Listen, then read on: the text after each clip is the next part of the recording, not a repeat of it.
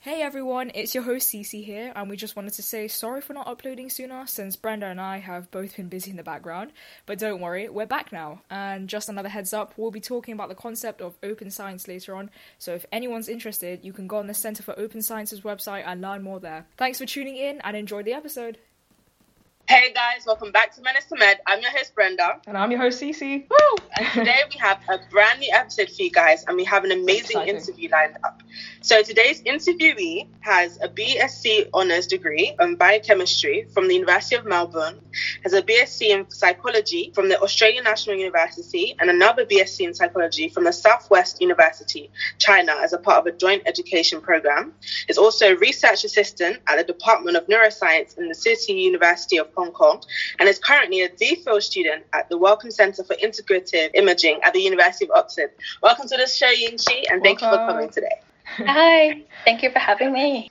Of course. Yeah. And we just wanted to start off with questions about the younger you, like secondary student. So question number one, transport us back to your school days. Did you enjoy your experience, or was there like anything you didn't really like? I think in general I quite liked it. I think in school days there were not much to worry about compared to the life now. There's more things to worry about apart from study. Whereas in school, I was in my boarding school, there was nothing to think about really apart from study, and I was living with my classmates and we became really good friends. We spent lots of good time together. So I quite liked it. Nice. Okay, that's nice. And it's quite, I would imagine that boarding school is a lot more different to just going to school day by day, because you obviously spend that more time with your classmates, so you'll form a lot stronger friendships. And that's been an amazing experience. So the next question is, what subjects did you take and what were your favorite subjects? Okay, so in a Chinese school, I went to a Chinese school, so we didn't have much choice. We could only choose between science subjects and humanities subjects. And there were 3 compulsory subjects for us, which were Chinese, English, and maths. And I chose to do science, which included physics, chemistry, and biology. Ooh. My favorite subjects, I would say, were chemistry and biology. I found them super interesting. Yeah, chemistry is one of my favorite now as well. Yeah. It's a very interesting subject. Yeah. And it's hard. It is hard, yeah. It's rewarding though. Oh yeah, I'm Chinese as well, so like from my cousins back in China, like they're going through the same thing. I totally get where you're coming from, and honestly I respect it a lot, because I literally cry if I had to do that. It seems like a lot of stress, yeah. And next question, so what were your grades like? Obviously, it's kind of different in China, but... Yeah, I can't remember exactly what my grades were like, but I do remember my rank in my class. We had around 70 students in my class, and I was in the middle, I think upper middle. I always ranked around 20 to 30 in my class. Yeah. Ooh. We had lots of exams, and every time we took an exam, we would rank. So I remembered that very clearly. That's so stressful. Yeah. Yeah, that's very different to the UK. Yeah. Because I think in the UK, I think there's a lot of, they want to kind of like protect students in a sense, because a lot of students probably wouldn't be able to handle their ranking. Pressure, yeah. But for me, like I'm Cameroonian, and my parents had the same thing. Like back home, they have the ranking system. So after every exam, you'd get called up to the front in order from last in the year to the last in the year.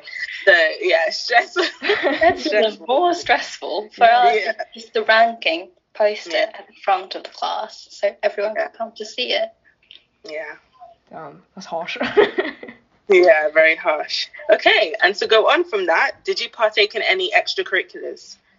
So sadly, I did not. I was in a state school. We heavily emphasized on academic performance, so I literally didn't have any chance or time for extracurriculars. Our day would start from 6:30 a.m. in the morning all the way until 10 p.m. And we had morning classes, afternoon classes, and evening classes. So no, I didn't get to pick up a new hobby. And I also had to give up a few activities I used to do when I was in primary school. Yeah. Which was a shame, but that's what it is. Wow. Wow. So like, would lessons start at 6:30 a.m.? Or was that like a breakfast time? It was like morning reading. You could read anything you want. Oh. Or memorizing. And then we go to have breakfast, and then we had 5 classes in the morning. Wow. It seems very intense. Yeah. Okay. So, if you could speak to your 16-year-old self now and give her some advice, what would you say? I think the main advice I would give the 16-year-old self would be to be more assertive. I think back then I wasn't brave enough to stand up for my point of view, and for me saying no was quite hard. So I think I would advise the past me to really practice and spending more time saying no, and not to feel stressed about turning down something I don't feel like doing. Definitely. That's really good advice. I think even now that can be applied with a lot of students in school today, how if people can just like stand up for their point of views a little bit more, maybe things would change and people would be able to be happy at school as well, in a sense, and to be able to enjoy things more as well. Okay. So how was your journey through higher education? Was it always a smooth ride? I think the admission per se was quite smooth. That's what every school student would do, and I was just following the majority. But I think what's not so smooth was finding what I wanted to do for my career. That was definitely not a straight path, because as a fresh graduate from high school, I had no idea what to do for life. And I tried out different options, did a lot of self-reflection and talking to people to find out what I wanted to do for myself. Wow. Yeah.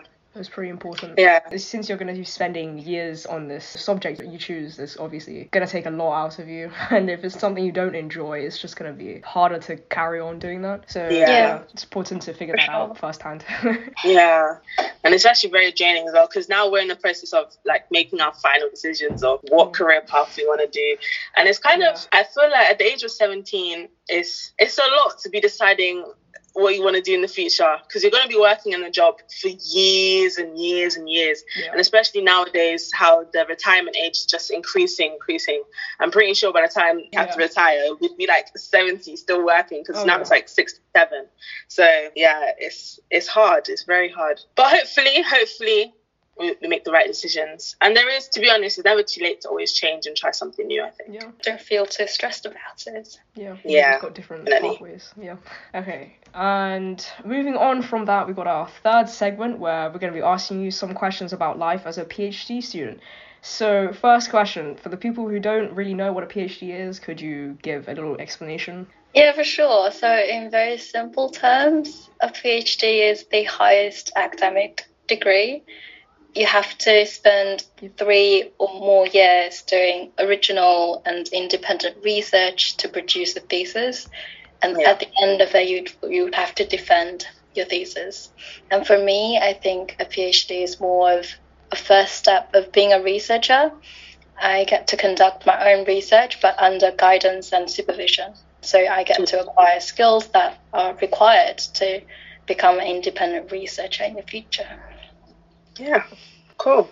I think I want to do, if I can do a PhD, I don't know how long it will take me, because I really want to do a medical degree, and that's going to take a while as well. That's true. Yeah. But hopefully, I want to hopefully have a PhD in neuroscience and neurology, something like that. That'd be lovely. That's my favourite, It's nice. It's nice. I wanted to ask, how do you defend your thesis? Is that how I haven't gone through a defense yet, but I think it's not going to be against the thesis, because every method, every design cannot be perfect. There's always something you didn't get to think about, or there's no way to make a perfect research design. So I think you'd have to think about the drawbacks of your research, if there is any alternative way of interpreting your results, if there is any future plan you can continue to do after you finish your PhD. Okay. So the next question is, how has your time been in Oxford so far? Are there any enjoyable stories or favourite places that you've been to? Yeah, Oxford life is really good. I'd say it's wonderful. It's my first time living in the UK, and I'm really glad I'm in Oxford. There are amazing and brilliant people around, and also because I'm in college, I get to meet people from different programs, different countries, and also within college we have different social events. I've been going to salsa classes offered by my college, which was so fun. Yeah, we have that every week. So we also have salsa party at the end of the term. Wow. If Brenda decides to go, you know, if we both get involved, do a little dance. Yeah. Okay, so for the students and people tuning in today who may not understand what your PhD is on, could you explain a little bit more on what you work on? Yeah, sure. So my topic focuses on brain plasticity, and that describes how experiences reorganize our neural pathways in the brain. So, for example, if these long-lasting functional changes in the brain, we can see them occurring when we learn new things or memorize new information.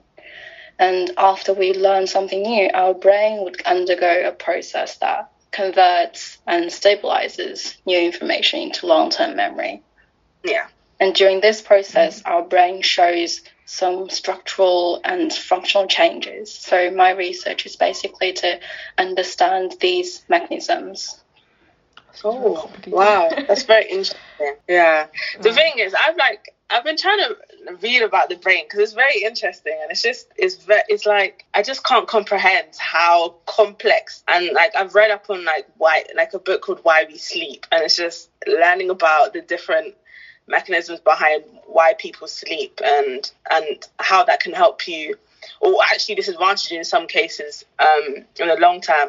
So it's quite interesting, like how you're researching how the brain stores memory into long term and short term, and the difference between that. That's just wow. And this specifically happens during sleep. So sleep really plays a key role in translating memory from short term to long term. That means I need to sleep. I need to sleep a lot more. Yeah, same. Okay, so to go on from that, what was the reason behind choosing this topic to research? And has it always been a lifelong interest, or did a professor inspire you to take this route? I think for me, I started to get interested in this topic in neuroscience and also brain plasticity during my undergrad study in psychology.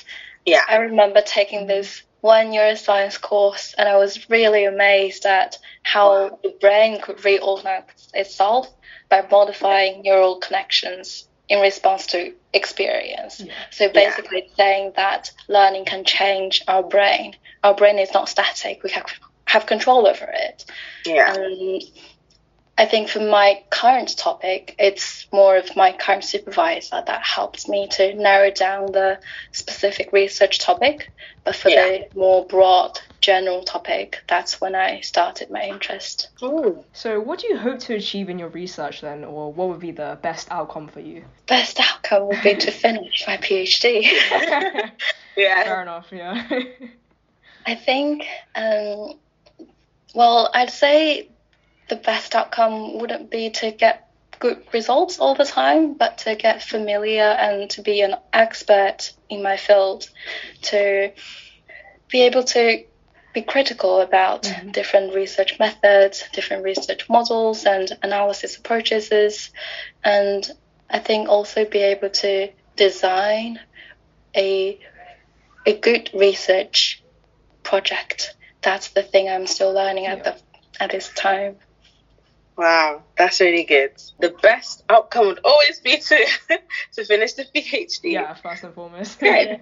Okay, so how did you find the transition from studying in one country to the next? I think the transitioning is less about studying in different countries, but more about living in different countries. The studying is very much the same, but living is very different.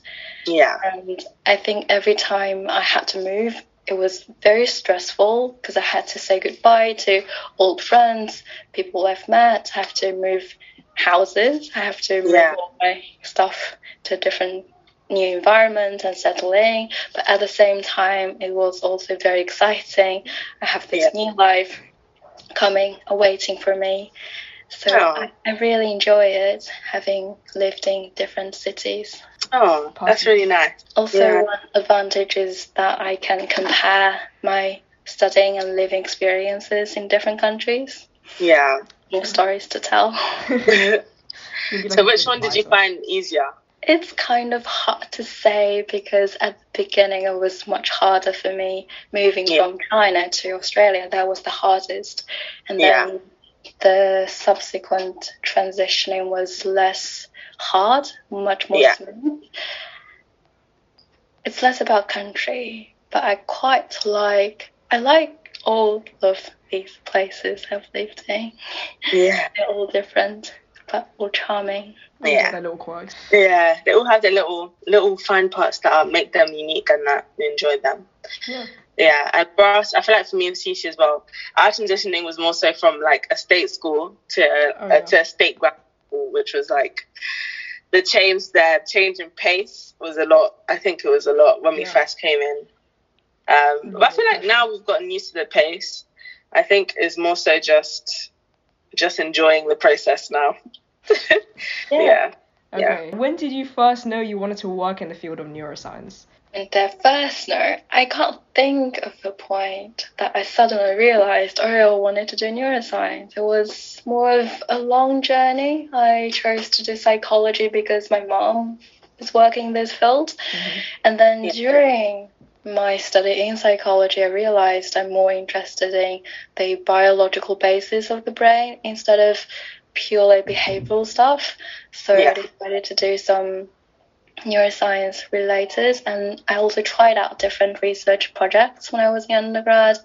And then finally I got to this lab in Melbourne, worked with some neuroplasticity research projects. And so, that got me interested in this field. Wow. As a part of your neuroscience degree, do you get to like learn about different things like pain, like why people feel pain and stuff like that? I actually never have a degree in neuroscience. It's in psychology only.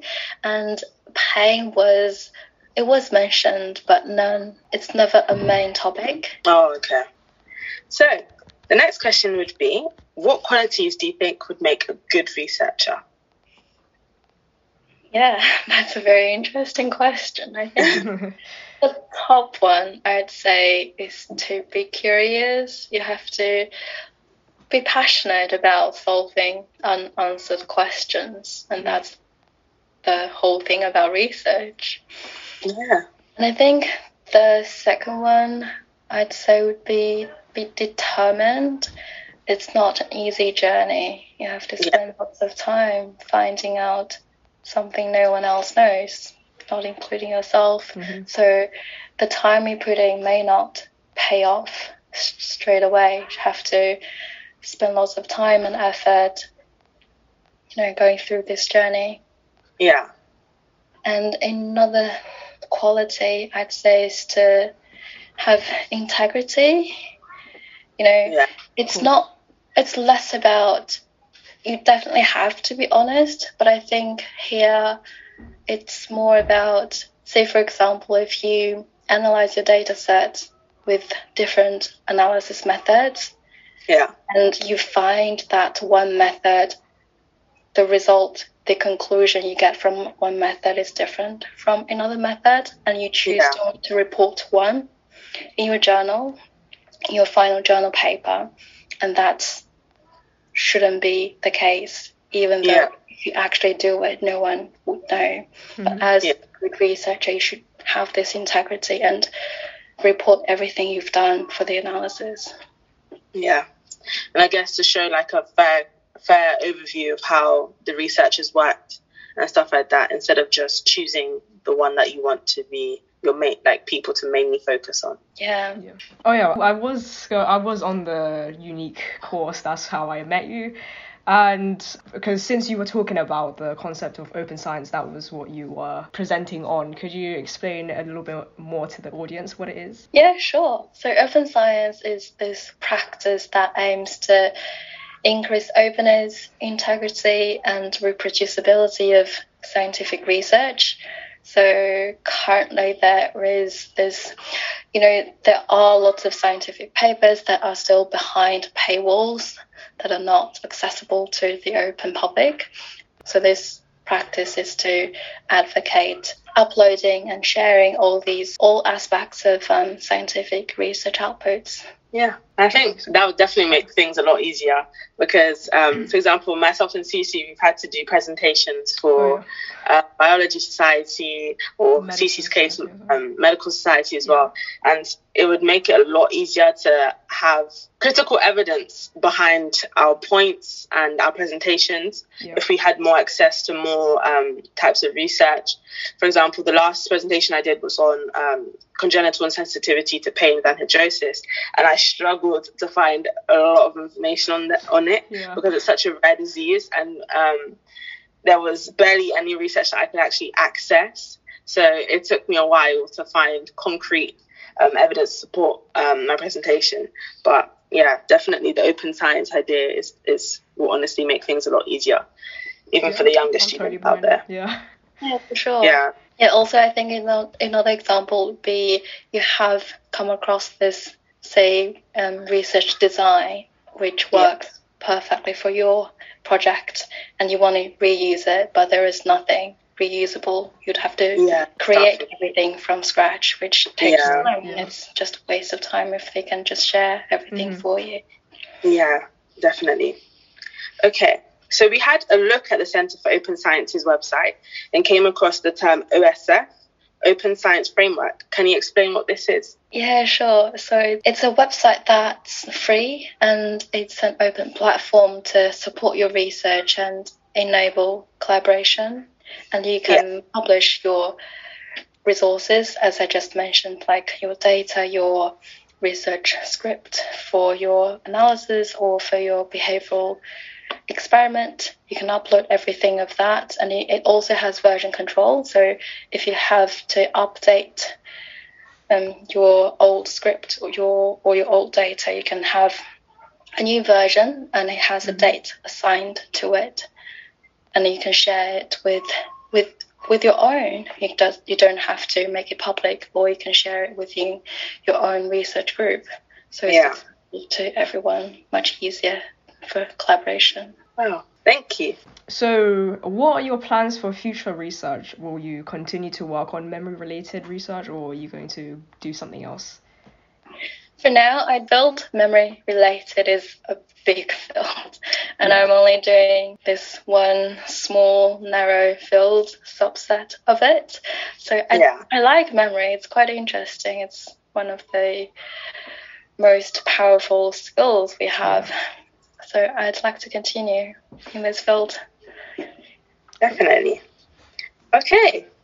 And then now we're going to move on to our final segment, which is where we ask questions for the aspiring researchers out there who like to go into research or STEM fields, medical fields. So for our future researchers, what advice do you have for them? I think one of my main suggestions would be to really choose something you are passionate about, instead of, if you want to go get into a PhD program and get doctorate degree, get the title. There are quite many people are like that, especially if this is the majority of their peers, their students, everyone is doing that, they're kind of also wanted to do it. But I think it's really about what you are interested in. It's going to be a pain to spend 4, 5 years or even the rest of your career doing something you're not interested in. And second last question. What are some things you wish you knew before studying for your bachelor's and PhD that you want other people to know? Yeah, I think one thing is that it's okay to try out different options and not know what you want at that point. You know, as a fresh graduate student, you're very stressed about what to do in the future, but, you know, you will never know unless you try it out. And for myself, I tried out different fields within psychology and also outside of psychology. I tried, developmental psychology stuff because I wanted to do some clinical thing at that time. And then I found out that I wasn't interested in it, or it's not something I wanted to do. Yeah. So yeah, it's not necessary to determine a set career path. I think at this age, you have plenty of time to try new things. Yeah. Still young. You can think of other things. Still young. Yeah. Okay, and for our final question, it is, what do you think made you stand out in the university applications? Yeah, I think there are different things they would look at. I never knew why my application was successful. I mean, for my undergraduate, it's just Gaokao. They only one score. And then I applied for my honours degree, which was more of a research degree. And I approached to the potential supervisor. We talked about our interests and plans. So I think one thing definitely is your grades. Yeah. Yeah, you have to have good grades. Yeah. Yeah, that's the first step. And then also I think to know what you want, to be passionate. I think for some people, if they just want to do this degree without, knowing that they're actually interested in it, the examiners will know, they can tell. Yeah. And also for me, for my PhD application specifically, I think I've had lots of relevant experiences in this field, in different places, and I have connections. So yeah, that's probably why my application got through. Okay, we've made it to the end of this episode. That's a wrap, guys. Thank you for tuning in to Menace to Medicine, and thank you for letting us interview Yingshi. So I was your host, Cece. And I was your host, Brenda. Thank you guys for listening. See you in the next episode. Thanks. Bye. Bye. Bye.